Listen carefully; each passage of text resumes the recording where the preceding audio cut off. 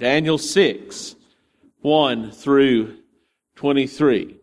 Reading out of the New Living Translation, Darius the Mede decided to divide his kingdom into 120 provinces, and he appointed a high officer to rule over each province. The king also chose Daniel and 2 others as administrators to supervise the high officers and protect the king's interests. Daniel soon proved himself more capable than all the other administrators and high officers. Because of Daniel's great ability, the king made plans to place him over the entire empire. Then the other administrators and high officers began searching for some fault in the way Daniel was handling government affairs. This sounds strangely modern, doesn't it? But they couldn't find anything to criticize or condemn. He was faithful, always responsible, and completely trustworthy. Man, I wish that sounded modern.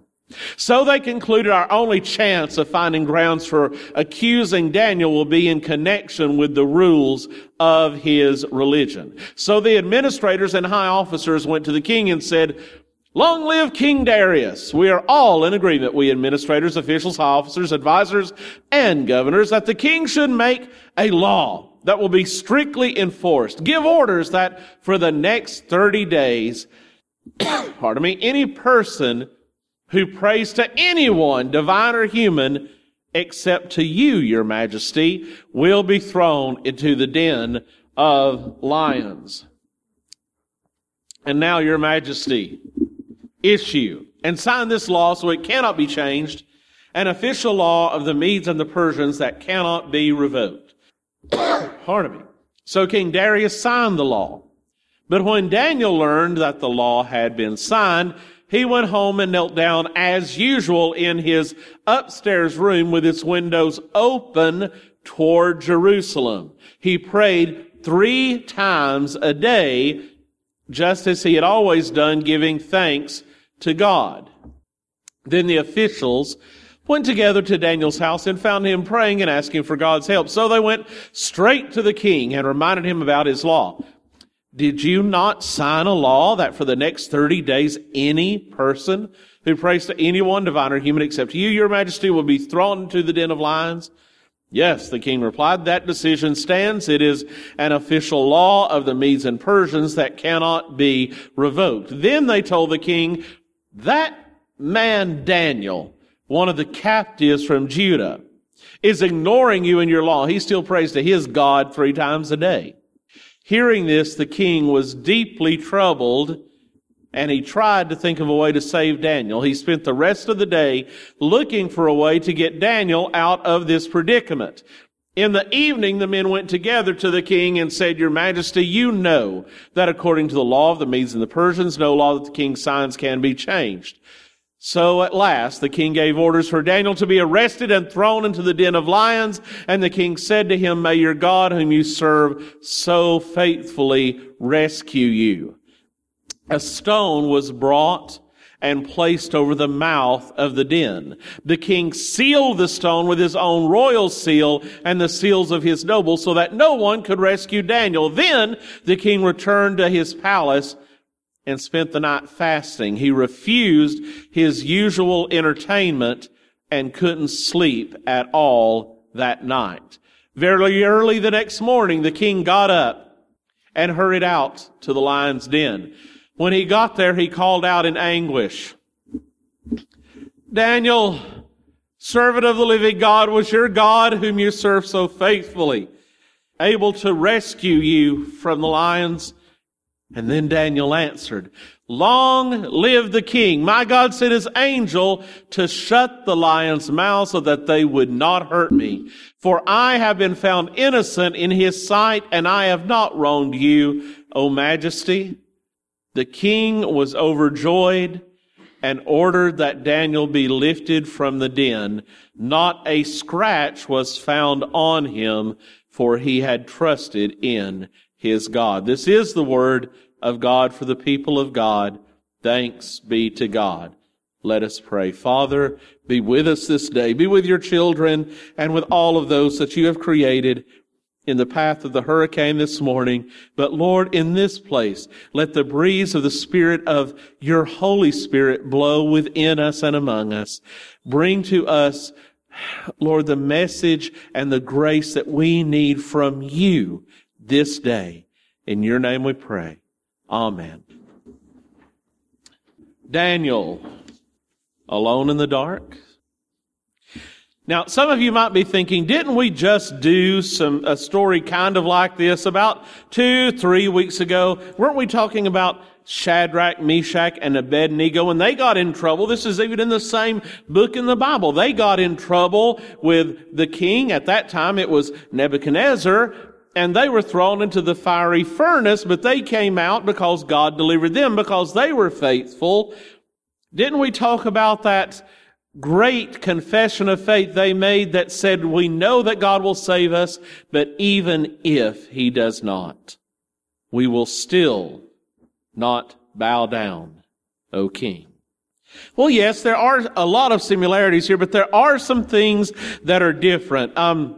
First of all, we do have different kings here. This is in the same book, but you start off with Nebuchadnezzar from Babylon, then Belshazzar, the co-regent of Babylon, and then Babylon falls to the Medes and the Persians. If you remember, you had the writing on the wall, Mene, Mene, Tekel, Upharsin, divided, and conquered and plundered, I believe that was, and it was given to the Persians. Then, so you go on to King Darius of Persia, and eventually King Cyrus of Persia. This is King Darius. We think he might have been an under-king, kind of like Belshazzar was an under-king, a co-regent of Babylon. King Darius, though, was the one that found himself very reliant on this man Daniel, but very susceptible to being manipulated by politics.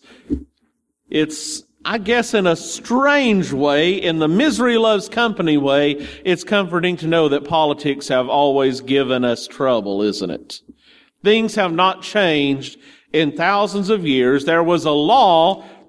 If it was signed, if it was made official by the Medes and the Persians, ratified in this way, not even the king or the under-king could revoke it. And Darius was tricked by political opportunists who were saying, you know, this Daniel guy is making us look bad. We need to get rid of him. And back then they didn't just, get them out of politics. They got them out of this world. They said, okay, we're going to find a way to have him killed. The only vulnerability he has is his religious observance. Now, there are a lot of things that are of interest here. Did you notice that whenever he prayed, he turned toward Jerusalem and prayed 3 times a day? That might remind you of some of the Muslim practices. They started off praying toward Jerusalem, then wound up praying toward Mecca. There are pieces of the Bible that they have taken and repurposed, but this was Daniel's practice. Praying toward Jerusalem 3 times a day. He was very faithful in this. And he was set up. But here's the thing that got me when I was considering this week, and different God incidences kept happening. That image of Daniel alone in the dark with the lions, and its similarity to other biblical images and their collective similarity to something which is an issue today for many, which is depression. Now, you think maybe we're reaching, but I'll get around to that. I do want to say before explaining further that there are sometimes, well, not with a group of lions, but there are sometimes I kind of wish I could hide. Find a nice dark place when you have 2 hurricanes coming, nuclear Korea north, and 8.1 earthquake with 95 dead in Mexico. And Scripture does talk about people hiding in caves, but this is when they're looking for safety. But in the images that we're going to refer to today, the cave is often depicted as a trap. And not just the cave, the place of darkness, this place of isolation, this place where the person is alone with their grief or their anxiety and crying out to God. And we have a number of biblical images. Here are just a few of them.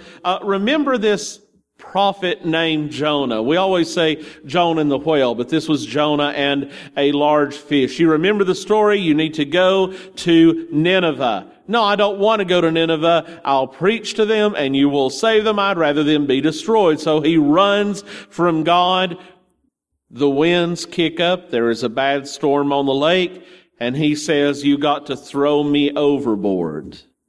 He's thrown over the ship into the water, is swallowed by the fish, and is in the fish for days. This imagery being one of death, but also one of isolation, of being alone, of being... You ever been in a situation where you not only just felt alone, but you just really didn't want to be with yourself? Even after he was delivered from the fish who went and prophesied to Nineveh, they went ahead and repented. We find him eventually under a bush, down in the dumps. I knew you were going to save them. And he didn't seem to learn much. How about Elijah in that cave? After that great victory calling fire down on Mount Carmel, but then he ran to the cave when he heard that the king and queen are after your life. And he runs into this cave and hides. And God brings these signs and wonders, but it's not the signs and wonders in which he speaks. It is in that still small voice that Elijah is able to hear. But after all of these, this is the one that gets me the most whenever I think of something that is a difficult struggle for so many that I have known. You remember a certain man, Jesus of Nazareth, in the Garden of Gethsemane? Remember that phrase that he used, my soul is weary even unto death. That is such a description of where a lot of people are right now.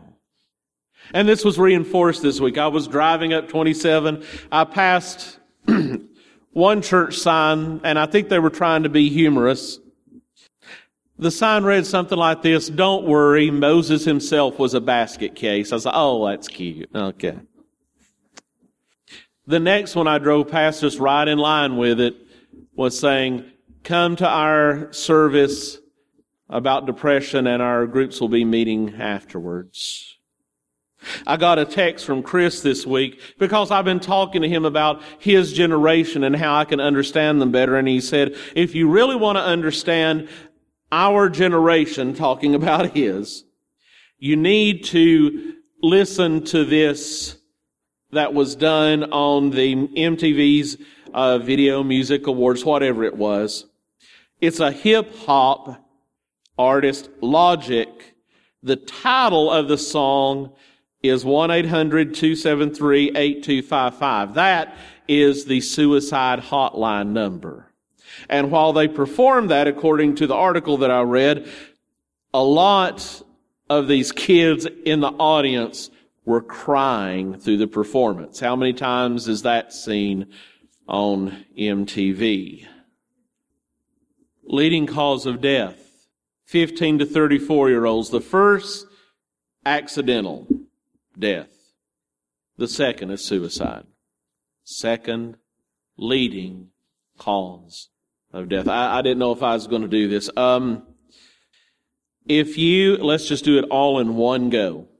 If you have had someone in your immediate or extended family who either attempted or was successful in suicide, or a close friend, raise your hand. Keep them up. If you have someone that you know who is a friend, close family member, or you yourself have struggled with depression, raise your hand. Add them to the list. Anyone else? Put them down.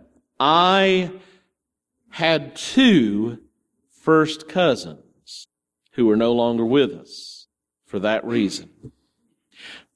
I don't think that I'm overextending this imagery, because I want you to remember this about the book of Daniel. This was written to, for, and by, through God's inspiration, a people that were in captivity. What is the most mournful book of the Bible?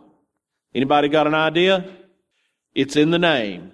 Lamentations, laments, songs of anguish.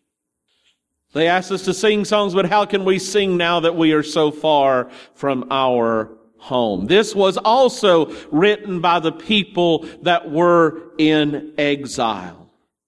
And here's the thing, never underestimate the cleverness of God and of Scripture and of the writers as well, because when we are looking at this story of Daniel, there are a lot of things hidden in there. I mean, there's the imagery of the stone closing over the tomb, and we as Christians read that into Christ's death, burial, and resurrection. You have the lions surrounding Daniel, and in so much of the Psalms, enemies are discussed as the lions that will surround you, and God is pleaded with, please save me from the mouth of the lions. But also, I found it very interesting that while one of these two men, the one on the left being Daniel, the one on the right being Darius, both of them, actually, we don't know. Daniel might have slept very well while Darius stayed awake all night. There are two here that were in a difficult place, and that is pretty much the complexity of life right there.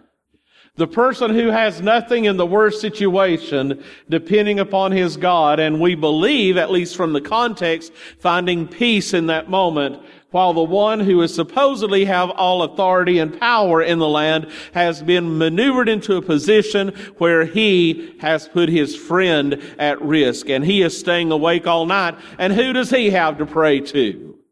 Himself? What can he do? Look how powerless he is.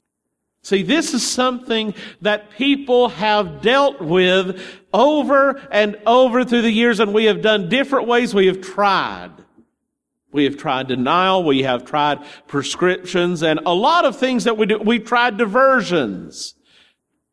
Lori and I and Karen and Kimmy and one of Karen's girlfriends went up to Pigeon Mountain this week. And we went up to the Overlook, which is also the hang gliding takeoff point, which, oh yeah, we're so going to do hang gliding soon. Can y'all imagine, first of all, what kind of hang glider would hold me up? Second of all, I'd probably slip. Third of all, can you imagine the kind of hole I'd make when I'd hit? It's just not good. Beautiful scenery. But I remember a really good friend of mine. He's still around, but we almost lost him because he was a teenager. I love you guys. You're crazy sometimes. You know that, right? He crawled out on the edge of the rock on the side of the mountain where generation after generation people accidentally fell off. Andy, get over here. I wouldn't even get within 10 feet of the edge. You had friends like that, didn't you? No? You were I didn't ask, were you doing it? Oh, you didn't have friends like that. You were the one doing it. No, I didn't have crazy friends. That means you were the crazy friend, okay? Just saying. Why did someone do that? Well, just to prove to themselves how unafraid they were. Why do you try to prove how unafraid you are? Because you are afraid. Yeah. We're in a mess, aren't we? I find it greatly encouraging, though, that Scripture and even Christ Himself did not shy away from confessing, my soul is weary even unto death. Now, here's the thing. Okay, it's great. We know that Scripture is reflecting where we are, but what is the advice? What is the prescription? Now, here's where it gets overly simple and complicated at the same time. And I do not want anyone to think that I am just saying, well, this is all that you do, because honestly, we know more about it than we used to know. And if you need to see the doctor, if you need to see the therapist, then get there. Okay? If you need to tell friends and share with them what's going on, lean upon them, because we are meant to not be alone. We are meant to support one another as friends and as family. But there is something that was happening in that picture, and that difference between Daniel and Darius that we cannot leave out, and I'm afraid that we are in danger of leaving out in our rapidly secularizing culture. Over the years, we have been told, trust God. And it's like, well, yeah, I know to trust God, but that doesn't help. I still feel like this. But here's the thing. Trust God. Is it that? It can't be that simple. Unpack it. Saying that you have to trust in God, and that is what Scripture is saying over and over, the struggle that people have to trust in God. The steps you have to take include these. First of all, you have to believe that there is a God to trust. And this world has been trying to hammer us and say, no, there isn't, no, there isn't, no, there isn't. And the consequences of that is this feeling of abandonment that so many people are having. Second, you have to believe that God is aware of you and cares about you. What good does it do to trust in a God who has no care, no concern, no compassion, no feeling? Third, since you believe that He is there and He cares about you, that is where you can find your purpose and meaning for the event that you are going through right now. And fourth, and maybe this is the trickiest, you have to remind yourself and believe that He will bring light into the darkness either for you or through you. And that is the hard part. Because when it says God will work all things according to all things to the good of those who love Him according to His purpose. When it says that, there is a collective you in there. Because His very Son in the Garden of Gethsemane saying, if it is within Thy will, let this cup pass from me, still He had to drink it in full. Why? Because of the light that God was going to bring through Him. And that's one of the hardest things sometimes for us to acknowledge, that sometimes the things that we go through that are so difficult, where we seem alone, where we seem isolated, and we never can see a way out, that there may be a reason beyond us that we are going through it. Conversely, if you've ever gone through a really rough time and you know the reason, it makes it a lot easier to go through it, doesn't it? How many of you like going through surgery? Raise your hand. Good. I was going to advise you to go to a therapist if any hands were raised. How many of you would gladly go through a surgery if it meant saving the life of your child? Raise your hand. It changes it, doesn't it? Some of you are saying, well, let me think about this. Yeah, I would. It changes it when you know the reason. Now, the hardest thing about this trusting in God bit is that we don't always know the reason. But the entirety of Scripture, in one sense, is this constant call from the very beginning to the very end.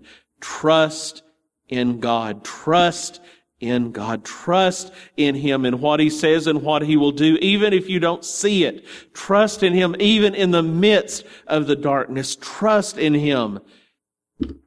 And in the fullness of God's revelation, which was in the gospel of Jesus Christ, we find that we can only trust in God even for our salvation, that we cannot trust in ourselves.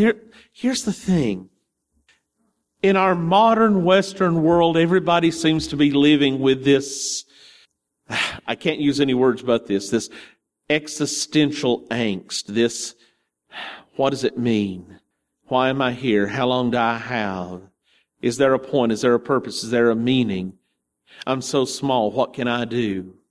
I want it all, but I'll never have it all. I've got it all, but now I'm still not happy. There seems to be such anguish for some reason in this modern age, and I think the reason is we were never meant to think we are alone. I've heard Christians so many times say, I don't know how people who don't believe in God handle it. The answer is, pray for them because they're not. Even those of us who do believe in God, many of us are having a hard time handling it because over and over and over and over again we are hearing messages of it's pointless, it's meaningless, it doesn't matter. But I want you to know, again, don't misunderstand me. This isn't a just do this and throw away the meds. It doesn't mean that at all. Those compounds are very helpful, and I'll just go ahead and say it. It's rambling, and I'm sorry today. It's been kind of a blustery day in my head too. But what those medications often do is help you not think in the same well-worn path. Any of you ever have a little fenced-in area where you have dogs or maybe horses, and you see after a few years they have paths that they wear, and for some reason they just seem to walk in those paths? Get on Google Earth. You can see their little paths now. It's amazing. In our minds, we can do the same things. That's why the Bible encourages us, I believe, not to fall into habitual sin or habitual negative ways of thinking or that are destructive, because the things that you think often are the things that are easiest to think again. The places your heart and mind go are the places it's so easy to go again. And a lot of what these medicines do is help you go in a different direction and make new paths that you can walk down. They're vitally important. But here's the thing. People have to have purpose and meaning in their lives. We have to be able to say, I am here for a reason. And historically, it has been our understanding of the God who is real and the God who is there that has given us our first confidence in that fact that there is a purpose while we are searching it out. So I just want to add these reminders, and please, if you know someone that's struggling, help them, not in just you just trust God. Unpack this for them. Help them meditate over the fact that God is real. He is here. He is aware of you and of the pain that you are going through. He understands it experientially because He has lived it. He cares deeply for you. He loves you. And your life finds its meaning in Him. And that in offering all that you are to Him, you're offering not just the good, but the bad. And He takes that darkness and shines light through it. He will bring light into the darkness, either for you or through you, and thankfully, most often, both.